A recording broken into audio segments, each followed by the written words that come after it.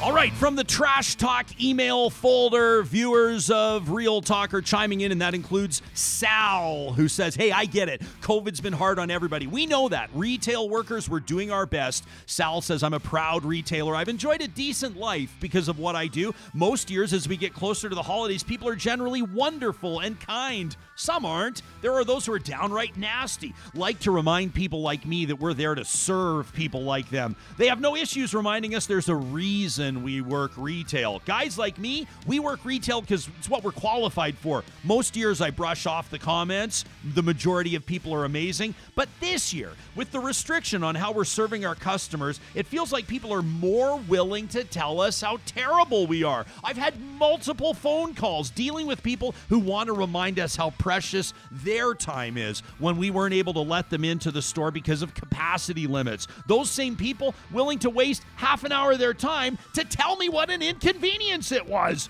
I know our team, we're not unique, and you can hear stories from every corner of retail, especially this year. Okay, he says most of these incidences are shitty, but they're not common. My rant here, just a reminder, we're trying to make a living. We are trying our best. We're at the same risk as everybody else serving the general public. Just be kind. That from Sal. This from Kim. Kim says, Jespo, I stepped in it on Twitter for commenting you shouldn't have guests who have a habit of blocking Albertans. She's talking about David Staples. She says, but the thing is, Ryan, it's infuriating when journalists and politicians block citizens of the province simply passionate about holding them to the basic standard of telling the truth. She says, I'm not talking about bots, trolls, or provocateurs. I'm talking about people like me and thousands of others who are simply sick to death of being gaslit by people with platforms, people willing to say something about it. It's not personal, says Kim. It affects the entire narrative of our province, and it's dangerous.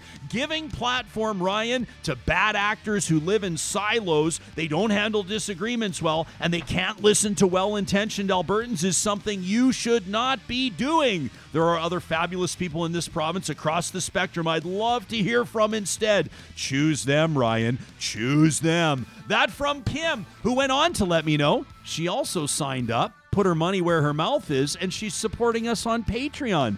Thanks, Kim. We've got a special announcement for you early next week. And here's my trash talk for the week. I guess in a way it has a little something to do with what Sal said. Kinda, sorta.